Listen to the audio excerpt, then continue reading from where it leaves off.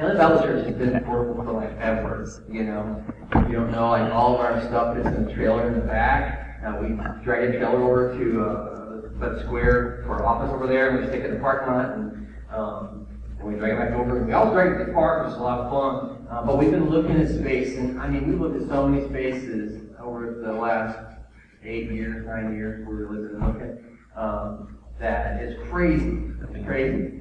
But we happen to be looking at a space right now that might be a really good fit. And we're coming up on a time where we are able to maybe have a conversation about that space. So I want to invite you guys to be praying about it, about the space. And I don't know, Mike, what do you think? I mean, the location, does that matter? I think it's a good location. No, I mean, you guys should tell everybody like what we're looking at? Yeah, that's what I thought. That's kind of how I was feeling, but I didn't want to just jump ahead. We have a building search group here who's been kind of starting to meet and get their head around what we're trying to do. But we looked twice now at the dance house, which is out towards Greenville way. That building, that used to be the Church of Christ here, and so it was purpose-built as a church. It's kind of a multi-purpose venue, and we've been, like I said, to see it twice now and kind of walk through it and see it's real basic and super cool that way. Like a box with some boxes on it. And tons of land out there. So anyway, I want to invite you guys to be praying about it. We've actually gone as far as to start talking like authors with them and stuff, and work out logistics of how that might work. I want to invite you guys to be praying for it. You know, we have had a building fund at Family Bible since we started, as far as I know. Definitely since I've been here, we've had a building fund. And I didn't start when I was here, so it was before I got here. And people have been giving faithfully a long time to that building fund. And so I just wanted to say thanks for those over the years of the building fund. And, you know, we're trying to figure out if we have a deposit on the building. But anyway, so we pray about that. And I just want to pray because, again, it's easy to think, you know, what's going on? We look at so many spaces and nothing is just right. We've come really close to a couple of properties and just didn't get it together for whatever purpose. So we're wondering if this is the purpose, this is the time that God has for us for that space. I want to tell you that at least 3 weeks. I mean, we looked at it months ago, but we looked at it again a couple weeks ago. I was ready to be yes, right? That's when we looked at it again. So if you want to chat about it, if you want to chat about the space, Mike D, any leadership team member, myself, and then I'm not going to tell people out here, but my bride, Chris Dempsey, I'm going to tell you about, and Steph Kramer. You can chat with them. They have all the inside information, what's going on, and what we're looking at. So if you have, you know, interest in that stuff, we would love to do that. I would love to share with you.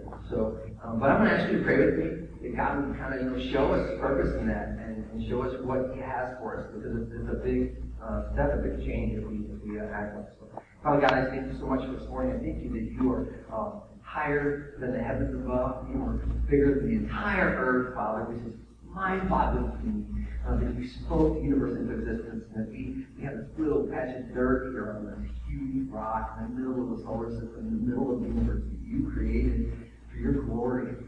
For your glory. Father, we just praise you and thank you for that. We pray that we are the people who are glorifying your name, like in our lives, that you're on our lips, in our hearts, and on our minds, and in our lives to live out with, as Chris said this morning already, with all of our friends everywhere in the world, that we would be glorifying to you in those places and times, and that you be made known amongst the people.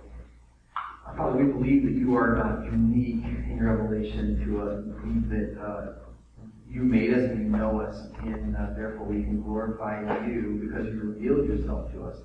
That we have no ability to discover on our own unless you would show yourself and be known. And so we thank you that you've done that work.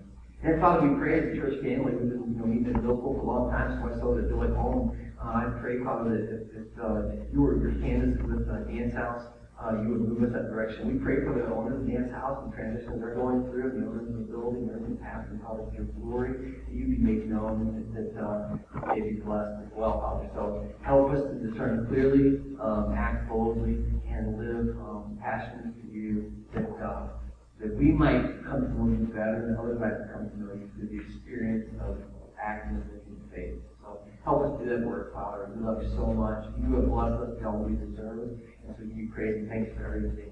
And we ask you to show us what's next for us. We ask it in Jesus' name. Amen.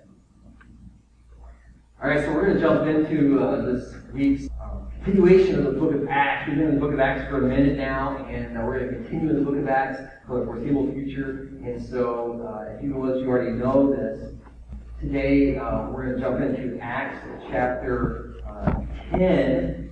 I'll pull up the slide here. I didn't check my clicker this morning and see if it's working yet. Hey, very good.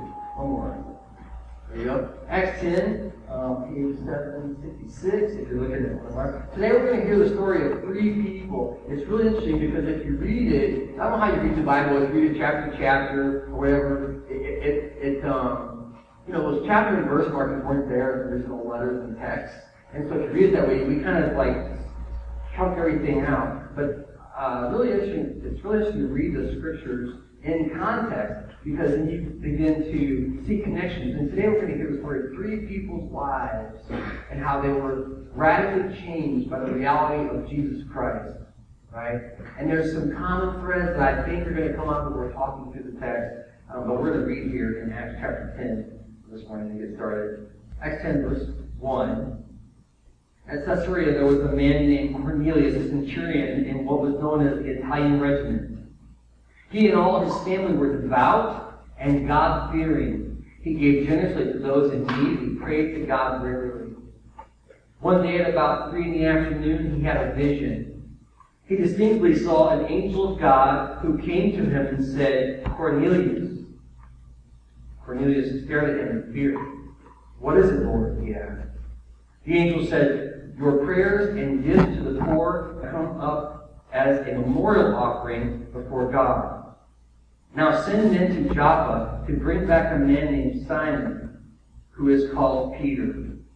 He is staying with Simon the tanner, whose house is by the sea."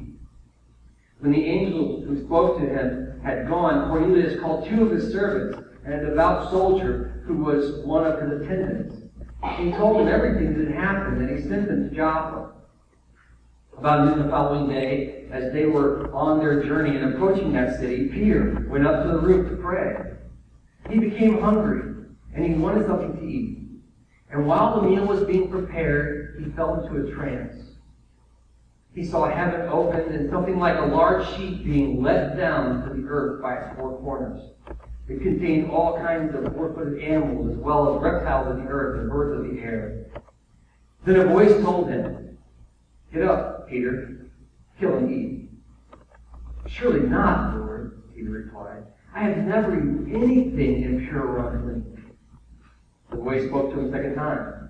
"Do not call anything impure that God has made clean." This then happened 3 times, and immediately the sheep was taken back to heaven. While Peter wondered about these things, the meaning of the vision, the men sent by Cornelius found out where Simon's house was and stopped at the gate. They called out asking if Simon, who was known as Peter, was staying there. I'm going to pray again for God's revelation to His Word. Father God, we thank you so much for the truth of your Scriptures. We pray that it would be instructive to us this morning, that we would know you better because we look at your Word. We pray, Father God, that you would inspire us to understand it. We believe you've inspired it to be written and recorded and even passed down to us. And so, but even with all that, Father, it's no good to us if you don't inspire us to understand it, because we're utterly dependent on you. So would you show us truth in your Word today?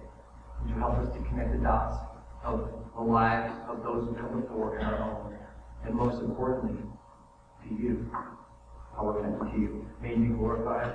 Open our minds and our hearts to your truth. We ask it in Jesus' name. Amen. So that's probably a story that you've heard before, right? I don't know if you've heard Cornelius as part of the story. I think many people get hung up on the Peter side of the story. We like Peter, right? Peter's in the Gospels. He's a pretty cool dude. He does a lot of cool stuff with Jesus. He makes a lot of mistakes. We can relate to Peter, but then he becomes the hero of the faith. So that's kind of our hope. Hey, maybe someday I'll be like Peter, right? But there's another guy named Cornelius that we don't think a whole lot about. And as a matter of fact, and if you're following along closely in the book of Acts, you'll know, I skipped something. Because we didn't end at Acts chapter 10, verse 1 last week. We ended a little earlier. I told you really about 3 people and their encounters with God. And so we're going to actually go back and look now at Acts chapter 9, verse 32. Because even if you've heard of Cornelius, it's easy to think, well, that's the story of its own. Cornelius, yeah. This is what the Word says. Verse 32, chapter 9. As Peter traveled about the country, he went to visit the saints in Lydda, how it's pronounced, which is crazy to me, but Lydda, where he found a man named Aeneas, a paralytic, Aeneas, I think. I was going to work so hard to get pronunciations right today. A paralytic who had been bedridden for 8 years. I'm going to call him Aeneas. Aeneas, Peter said to him, Jesus Christ heals you. Get up and take care of your mat. Or he says, get up and make your bed, is what he says, right? And immediately, Aeneas gets up. All those who lived in Lydda, is that right? And Sharon saw him, and they turned to the Lord. So this is the first person that Peter encounters. The reason that I felt we could stop there is because we've been talking about the conversion of Saul, right? What happened with Saul and his being struck blind. But then there's this returning to the story of Peter, what's happening in Peter's life. And Peter's traveling about the country, and he went and visited this place called Lydda. And but this is what I want to say to you, and this is the first point today, because I was struck by this idea. Peter's life is interesting to me. It's been a while to watch in the book of Acts. But Peter certainly has some unique spiritual gifts, right? Like we've seen Peter do some amazing things by the power of the Holy Spirit that are beyond his ability. But it seems unique to Peter, some things that he can do. But here we see Peter almost functioning in like an ordinary way, going about the country. And this is what I realized. I was looking at it, because Peter was the disciple of Jesus, right? He was the disciple before he was an apostle. It's easy for us to think, well, Peter's the apostle. No, he started out just ignorant like you and I, right? Like he just didn't know anything about Jesus or truth or nothing. And then he began to learn. That's what a disciple means, you're a learner. And then he became one who was sent, an apostle. Well, here's the deal, right? That disciples, this is my theory here, disciples look for miracles. You see, the book of Acts has been filled with miracles. And it's been really interesting to read those and go, wow, what's going on there, Like, how does that work? And we saw with Jesus' life, of course, it was a sign that he was God. That was part of it, right? Remember, sometimes he performed miracles because people thought it was harder to do that than forgive sins. And he was claiming he could forgive sins. So he said, that's a big deal. Watch what I can do. It's not a big deal. Like healing people. And then we see that continue on with the apostles and the disciples, and they begin to, and even the deacons, right? The servants of the church, and they begin to always, though, here's the point, glorify God. Like, that's always the point of what's happening. See, a lot of times when we celebrate Peter, we miss the point that we think, well, that's, be like Peter. That's not the point. The point is to glorify God. And it seems to me that Peter's always looking for the next miracle. Not for the sensational, but to see, this is why I want to define it. Okay? I want to define a miracle as a place where God is working. In extraordinary ways, in ordinary lives. And where do I get this from? It says it very subtly there. There he found a man. He was going about the areas. As he's traveling around the country, he went to visit the saints in Lydda, and there he found a man. There's some idea that he's looking for these opportunities, these miracles that are happening in his life, in the lives of others, maybe even in our own. And he has a heart toward God and a mind toward the truth of the kingdom, and he's watching all the time what's happening. And here he found a man named Aeneas. Now, why make a big think about it? I don't know. I love the word found because it's the root, I told you before, I'm going to tell you again, for eureka. It literally means I found it. To give you some ideas where we see this in Scripture, it's told when Jesus tells a story about the man who finds a treasure in a field, then he goes and sells everything he owns to buy the field so he can have the treasure, and the reason is because he found it. You remember that Jesus told a story about the man who was a jeweler and who was looking for the perfect pearl. And when he found the perfect pearl, he gave everything he had to buy it because he found it. You see, that's the kind of finding that Peter's doing. This is it. This is it. He's looking for miracles. And here he found it. He found this man who was in this condition that God wanted to change. Now, I want to talk for a minute because this is crazy to me, but I want to talk a minute about how he does it, how he interacts, because it seems so foreign. He finds a man, a paralytic who's been bedridden for 8 years, and he knows he's found it. I would love to understand that more. But this is what he says. Aeneas, Jesus Christ heals you. He didn't talk to the guy, never recorded. He didn't have a conversation. He saw it and he said it. And this is interesting about what he did here. He said, Jesus Christ heals you, which sounds almost like it's a done deal. He didn't say, Aeneas, Jesus Christ is going to heal you. Or he didn't say, Aeneas, Jesus Christ wants to heal you. By the way, let me throw a point here. Christ is not Jesus' last name, it's his title. So he's saying, Jesus, the Messiah, the appointed one, the promised one for Israel, heals you. So he didn't say heals you like, already done. And he didn't say is going to heal you. He said heals. I think that's interesting. Why?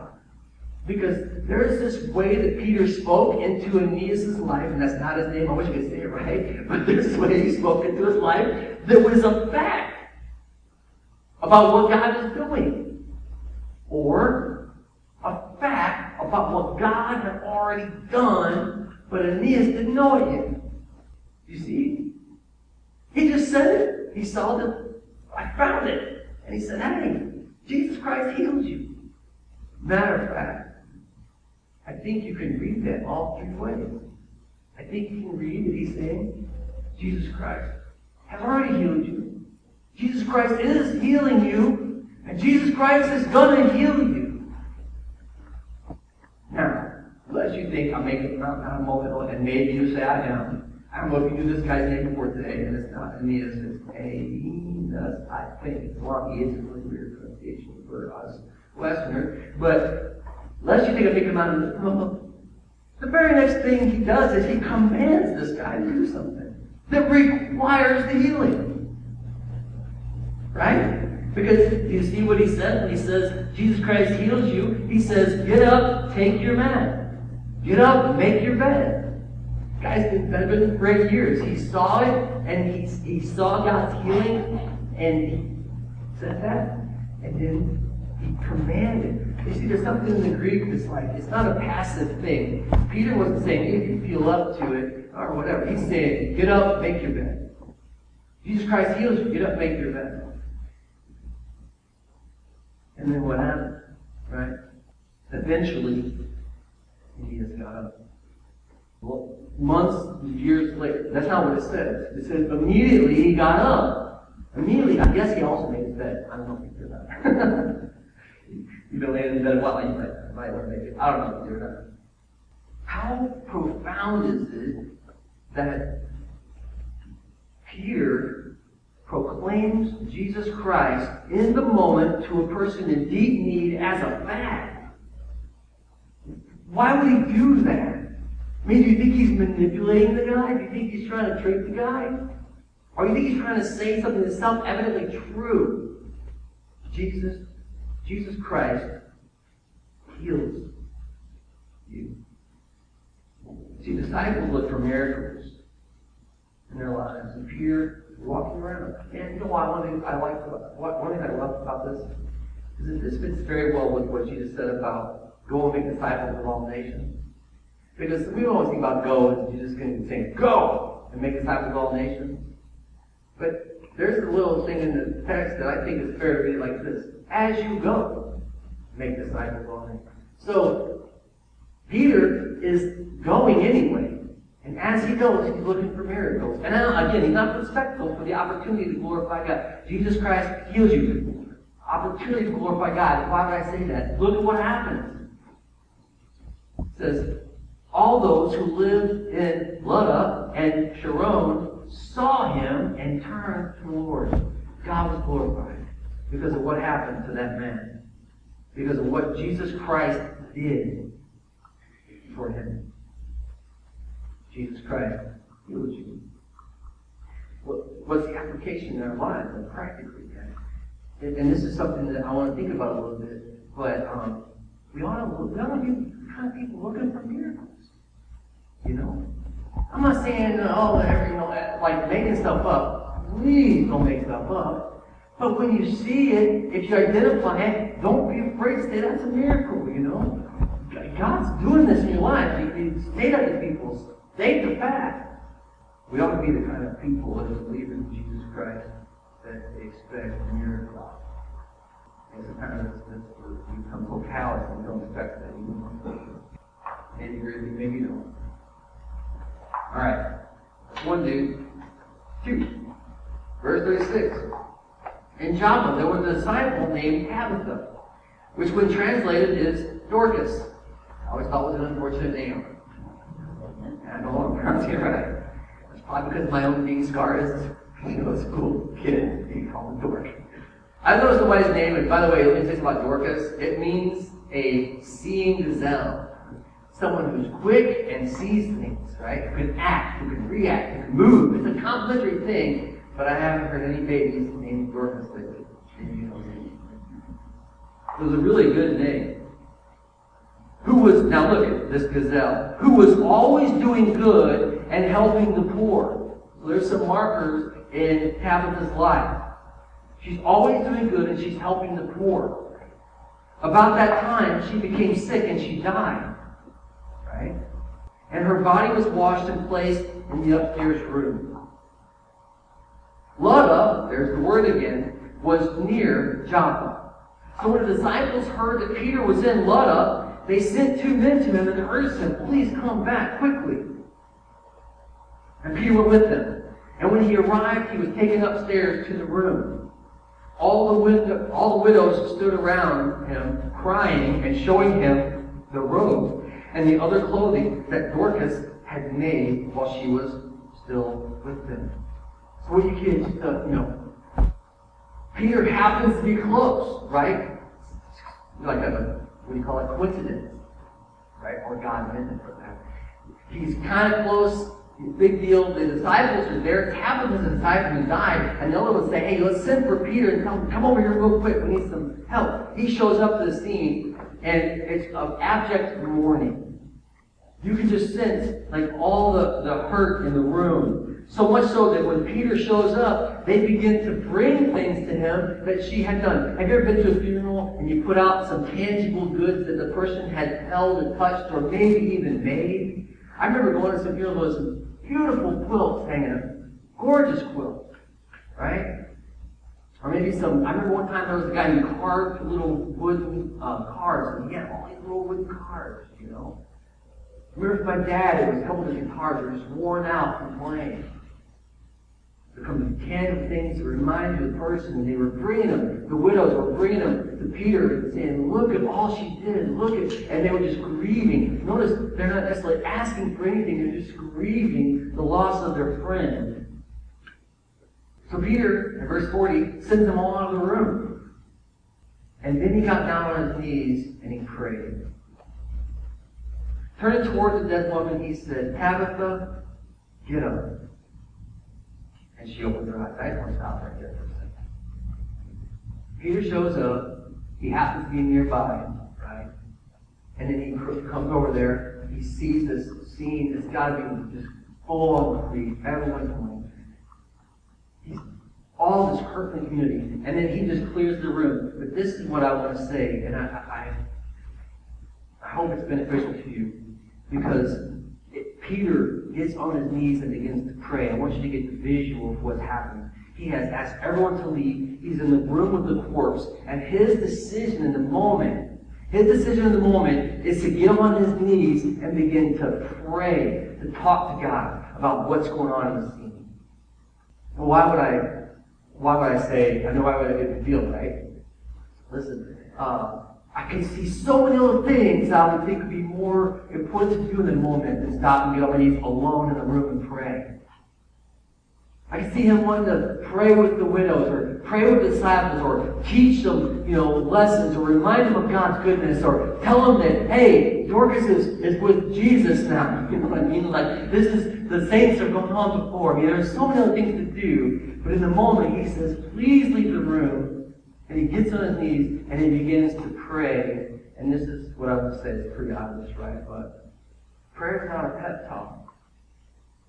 Prayer is not a pep talk. I get a sense here from Peter that he absolutely needs the Lord in the moment.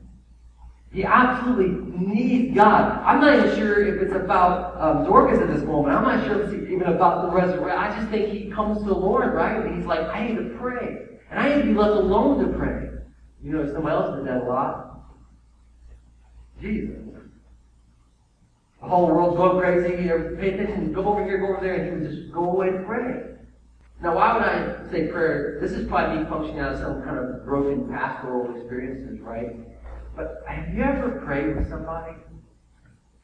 You know, like you see a situation and you're hurting, you're concerned, you don't know, and you begin and you say, you know what, let's pray. Or maybe someone comes to you and they say, hey, will you pray for me? This is what's going on, right? And you start to pray. It's good thing. But have you ever prayed and you start to pray and you're like, I hope I say the right words? You ever do that? I hope I don't offend this person. I hope I don't say something that's going to make it worse. I hope I don't make a claim that isn't true. I don't know, are you like that though? Or maybe you enjoy praying for people. You're very gifted and you're very, what's the word I'm looking for? What is it? Where you're, good with words. And you're eloquent. What are we doing there? Have you ever prayed at dinner and you're like, I don't know what to say, I don't know how to pray. Right? What are we doing there? Are we taking seriously the fact we're talking to the creator of the universe, the knitter of our souls?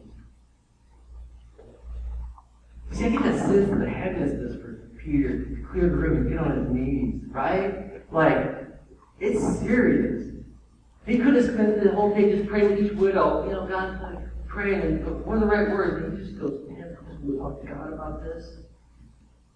I'd love to know what Peter's prayer is like.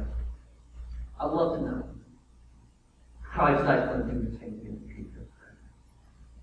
Maybe we need to not know. Maybe we need to be in a situation where we don't know what to say. We don't know how to say it. We might use the wrong words. We really, really need God. Like it seems like what's happening. Clears through him, he gets on his knees and he starts to pray. By the way, praying to means asking God for things, talking to God about things. It's like leading in toward God, finding out what he's doing or whatever. And then we have this Peter that we're reading to know in the book of Acts, where he turns then. Look at what the word says. Turning toward the corpse. That's what it says in the Greek. Turning toward the woman's corpse, he said, have her. Get up. Again, that's a command. It's not a suggestion, thought, hope, wishful thinking. And she opened her eyes, and seeing Peter, she sat up. Verse 41 says this. He took her by the hand, and he helped her to her feet. And then he called all the believers, and he called all the widows, and he presented her to them alive. This became known all over Joppa. And look what the word says. Many people believed in the Lord. People stayed in Joppa. Peter stayed in Joppa for many days with a man named, here it is, Simon Tanner. That's all a setup is Cornelius. Another healing, a miraculous resurrection. I mean, you can read that and be so flippant about it, but she was raised from the dead. But in the middle of it, Peter was praying. I don't know if we pray like that. I don't know if you do that well. I'm talking about myself. So now we have Cornelius. So that's two people, right? Cornelius the third. Now let's see if we can see the connections. At Caesarea, there was a man named Cornelius, a centurion in what was known as the Italian regiment. He and all his family were devout and God-fearing. We've heard that before, haven't we? Right? Devout and God-fearing. He gave generously to those in need, and he prayed to God regularly. We've heard that before. So he has something in common with his sister Tabitha, or Dorcas. One day about 3 in the afternoon, he saw a vision. He distinctly saw an angel of God who came to him and said, Cornelius, calling him by name. Oh, I want to say one thing in a second here. Cornelius stared at him in fear. What is it, Lord? The angel answered, your prayers and your gifts have come up before God as a memorial. Now send some men to Joppa and bring back a man named Simon who is called Peter. He's staying with Simon the tanner who has a house by the sea. See, it's all connected with Peter's staying there. I told you I wanted to say, this text is interesting because it says over and over again, a certain man, a certain woman, a certain place, a certain town. There's a word inserted there that I find interesting. It's specific.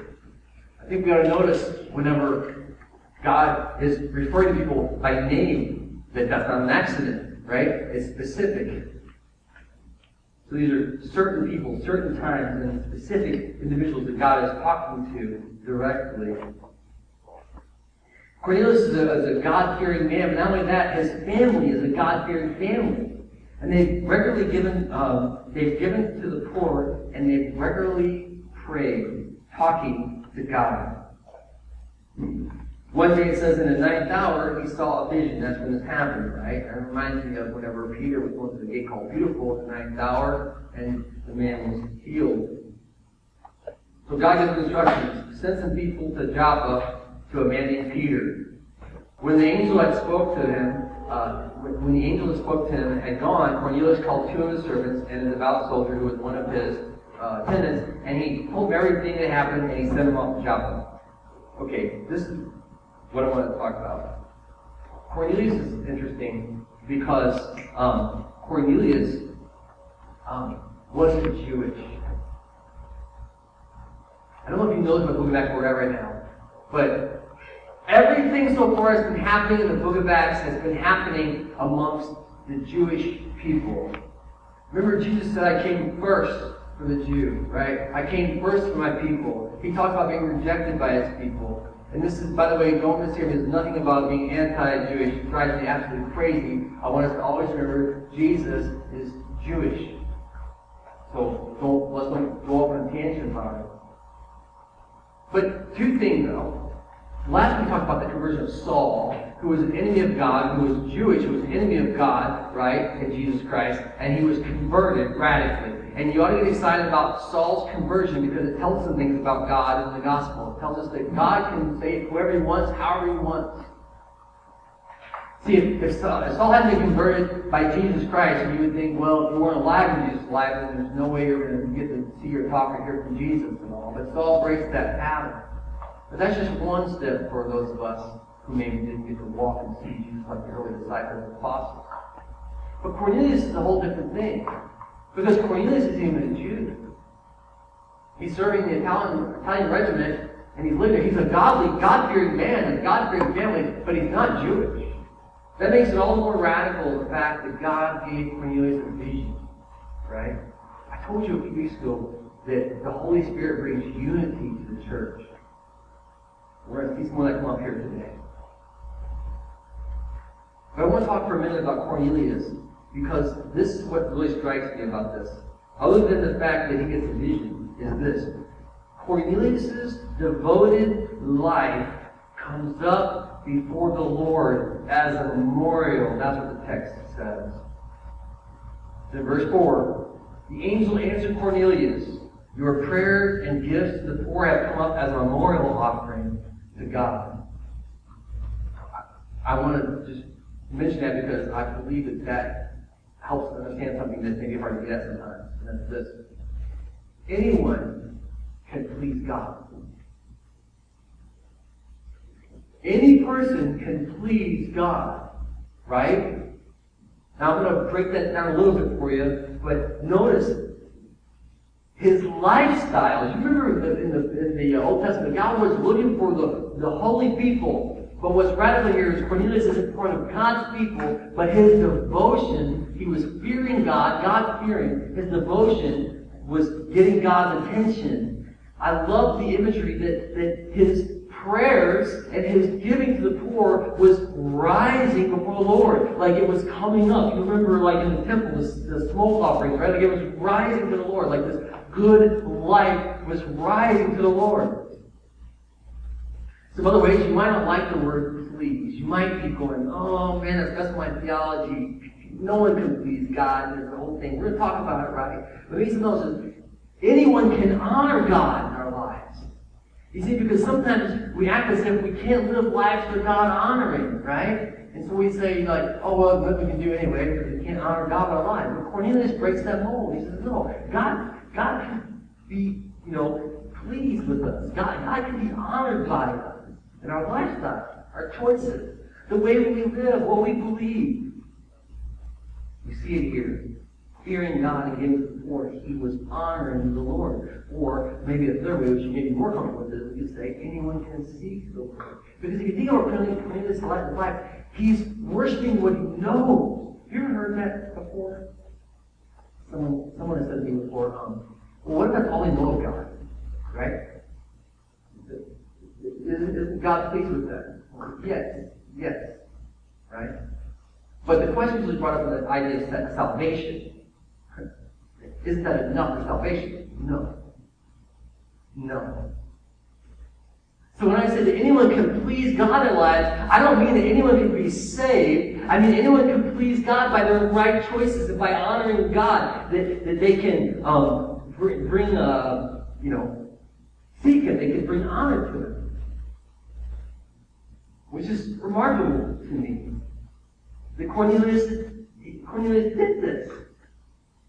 So when I say they can please God, I don't mean he can please Him in the ultimate way, because there's an issue we'll talk about. But he gets God's attention. See, often we think that we can't really please God, but we can't ultimately satisfy our debt to God. The more holy you know God is, the more you know you can't satisfy the debt you owe Him. Right? So no matter how honoring Cornelius was, his life, there was something where he was still seeking, and we see this in the story. But lest you think that this is here, I want to share a few verses of Scripture with you.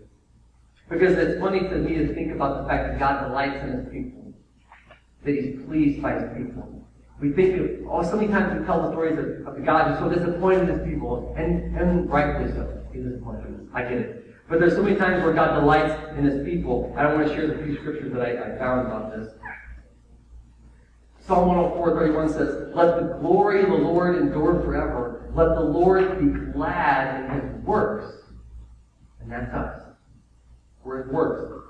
How about this one? "Then I was beside Him as a master workman, and I was His daily delight, rejoicing always in Him."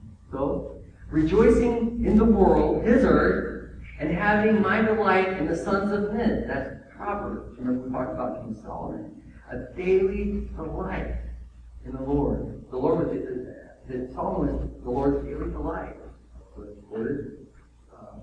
How this one? Psalm 149. "For the Lord takes pleasure in His people, and He will beautify the humble with salvation." Now you see, that's interesting. Because that shows you what I'm talking about, that delineation, right? The Lord takes pleasure in His people, but He will beautify the humble with salvation. So He's delighted in them, but He's going to save them. Two different things. "The perverse in heart are an abomination to the Lord, but the blameless in their walk are His delight." For He's pleased. One word. This is Isaiah 42. "Behold my servant, whom I uphold, my chosen one, in whom my soul delights. I have put my spirit upon him, and he will bring forth justice to the nations." See, that's satisfaction. "Behold the one in whom my soul delights," is what it says. He will bring justice to the nation. And of course, that satisfaction comes in none other than Jesus Christ. That's God fully satisfied, fully pleased in Jesus. So we can see that while we yet need salvation, we can honor God with our lives, and we ought to strive to do so. Cornelius does. Alright. Picking up in verse 9. About noon the following day, as they were on their journey and approaching the city, Peter went up on the roof to pray. He became hungry and he wanted something to eat. And while a meal was being prepared for him, he fell into a trance. And he saw heaven being opened, something like a large sheet being let down to the earth by its four corners. It contained all kinds of four-footed animals, as well as reptiles of the earth, or crawly things, and birds of the air. Then a voice told him, "Get up, Peter, kill and eat." Again, this is a very specific command to Peter. And he says, "Surely not I, Lord. I have never eaten anything that is impure or unclean." We have Peter here now praying again, a good thing, right? He's praying on the roof, but he gets hungry. And I love the imagery here. So while he's up there praying and he's getting hungry, they start to make the food, but he's waiting. He can't eat it. He's waiting. And I don't know if you've ever been around food when you're hungry, but you can't eat it. But I think I understand why he fell into a trance. That's what I'm thinking. So you and by the way, he fell into a trance, which is like an ecstatic experience of some sort, right? It's not a vision, the same thing as a vision. It's some kind of ecstatic experience. He's on the roof, he's praying, he's hungry, he smells the food because they're preparing the food. There's this idea that the food's coming soon, but he's hungry, and then he begins to have this experience where he has this ecstatic vision, I guess you'd call it, experience. And that vision is bringing food down because here's Peter hungry. He wants to do something. He's eager. And then God lowers down the sheet full of every animal and he says, "Get up, kill and eat it. It's here for the taking." Right? Take whatever. Don't be hungry anymore. And Peter, as hungry as he is, and as much as he's ready to eat, as much as God talking to him, he says this, "Surely not. No way." And he says this, "I've never eaten anything common or ordinary. I've never eaten anything unclean. I won't do it. No matter how hungry I am, I won't eat." And the scary thing is, no matter if you're telling me to do it, I won't eat. I won't do it.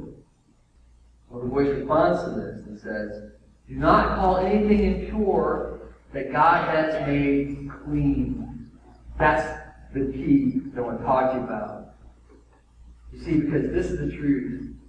God alone defines righteousness. God does.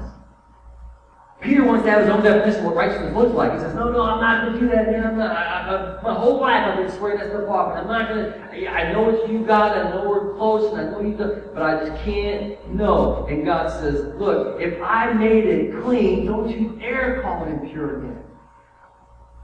And there's a lot of scandal in this for a Jewish man, for someone who's been devout his whole life, to have this smorgasbord lowered down and say, just eat everything. Just eat everything in there. And it wakes, and it won't be the last thing that happens to Peter. It wakes this kind of self-righteous bent in Peter where he has to contend with it to the point that he wants to talk back to God about what God is telling him to do. But this is the truth. If God makes something clean, it's clean. See, God says, don't call common what I have called pure. Don't call unholy what I've called holy. Right? Don't call unworthy what I've called worthy. Why? Because I'm God. And if I've cleaned it, it's clean. If I've said it's clean, it's clean. If I've allowed it, it's allowed. Because God defines righteousness. See, here's the thing we got to get through. The application is this. If God says something or someone is pure, blameless, spotless, holy, saved, redeemed, they are. They are. Because God decides. We don't get to refer back to the rule book, call it, well, God, you know what he says back there. No. If God says it's clean, it's clean. That's a big deal. It's a big deal for others in our lives. It's a big deal for us. God says you are washed in the blood of Jesus Christ and you are saved, you're saved. He says, I gave my son that you might believe and be with me forever. You believe and with him forever. God says that He's the only way. He's the only way.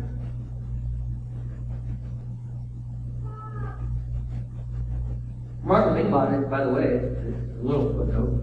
But after 3 times she comes down, we know this the word 3 times comes down. There's this idea with Peter 3 times, right?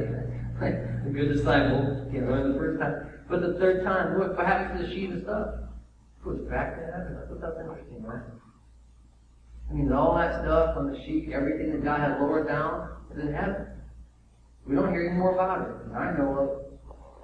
But it was taken back up to heaven, where God is, because God had already set us clean.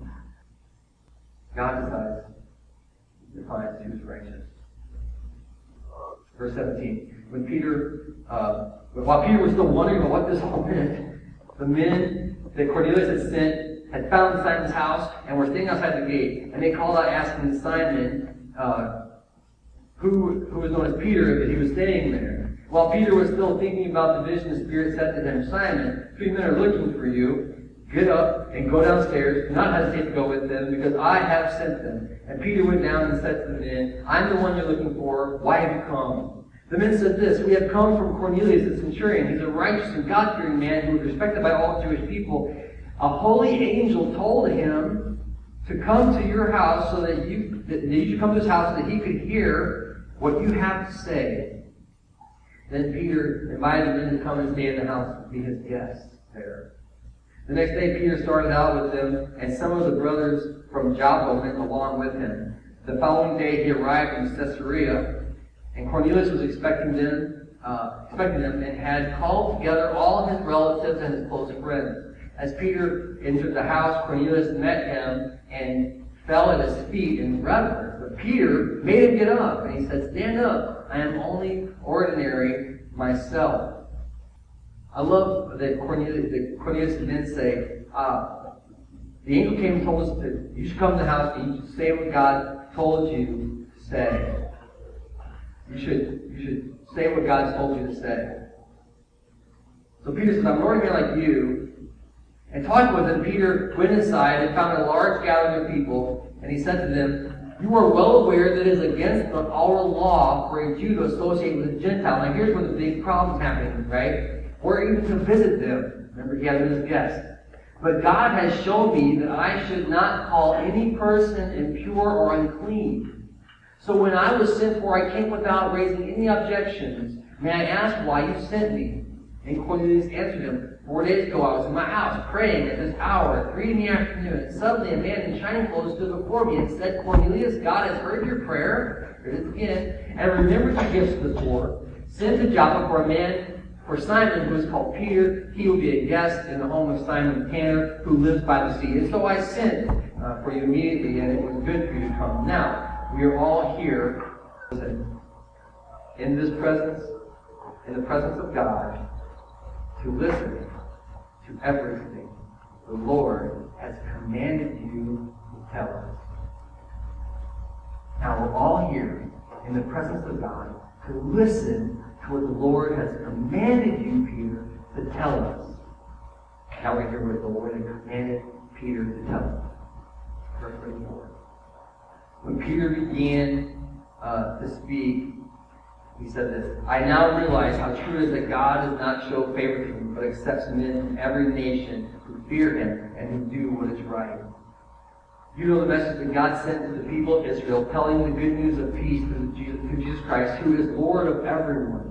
You know that what has happened throughout Judea, beginning with Galilee and the baptism that John preached, how God anointed Jesus of Nazareth with the Holy Spirit and with power, and how He went around doing good and healing all who were under the power of the devil because God was with Him.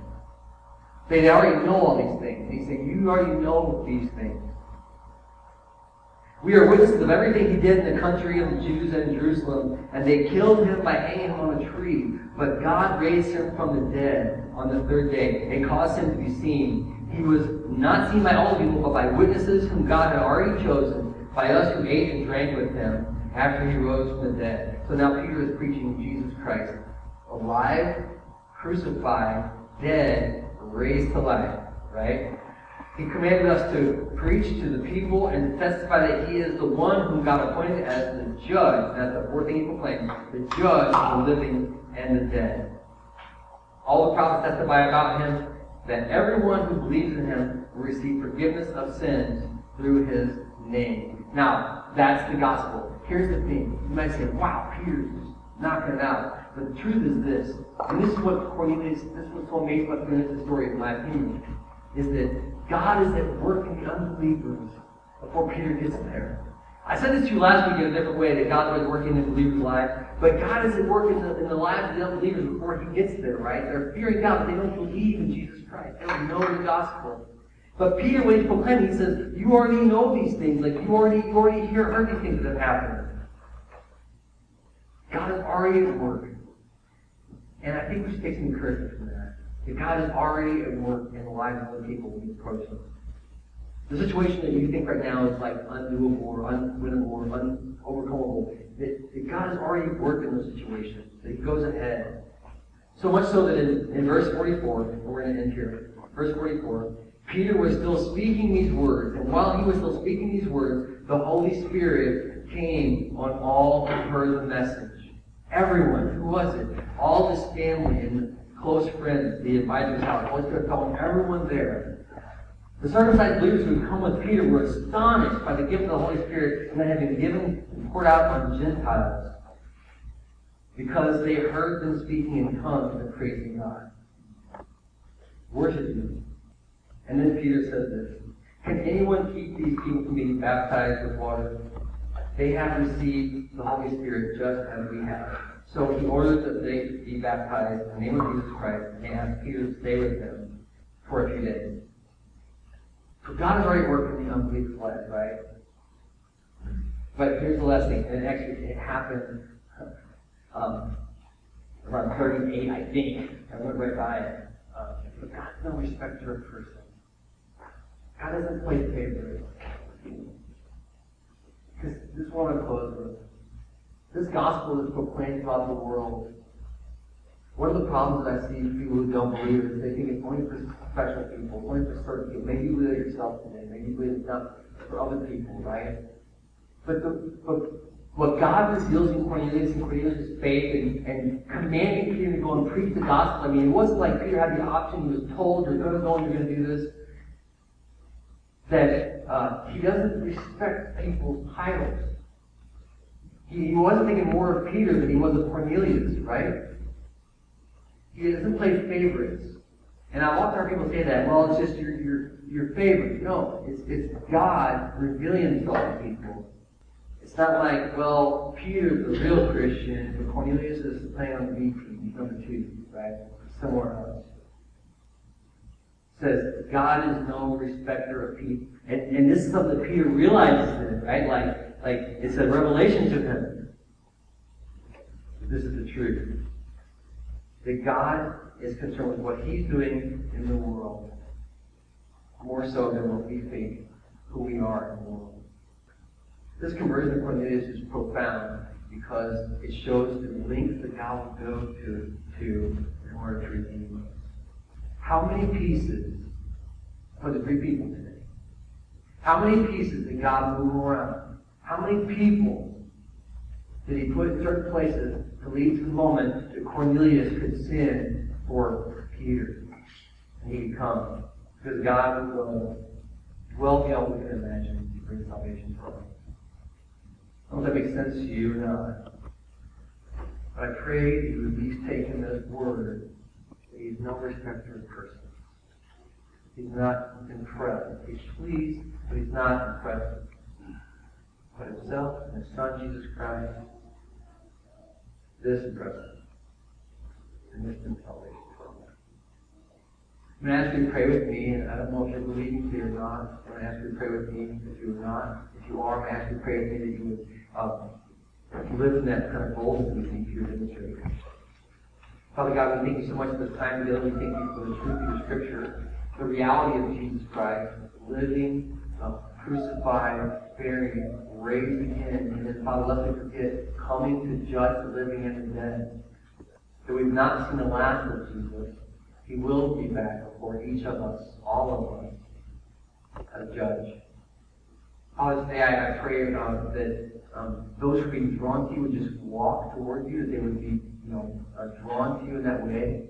I pray, Father, you would continue to do your work of the Holy Spirit in our lives, that those who are reluctant to believe would come to faith, and those who are struggling maybe to believe would be believing again.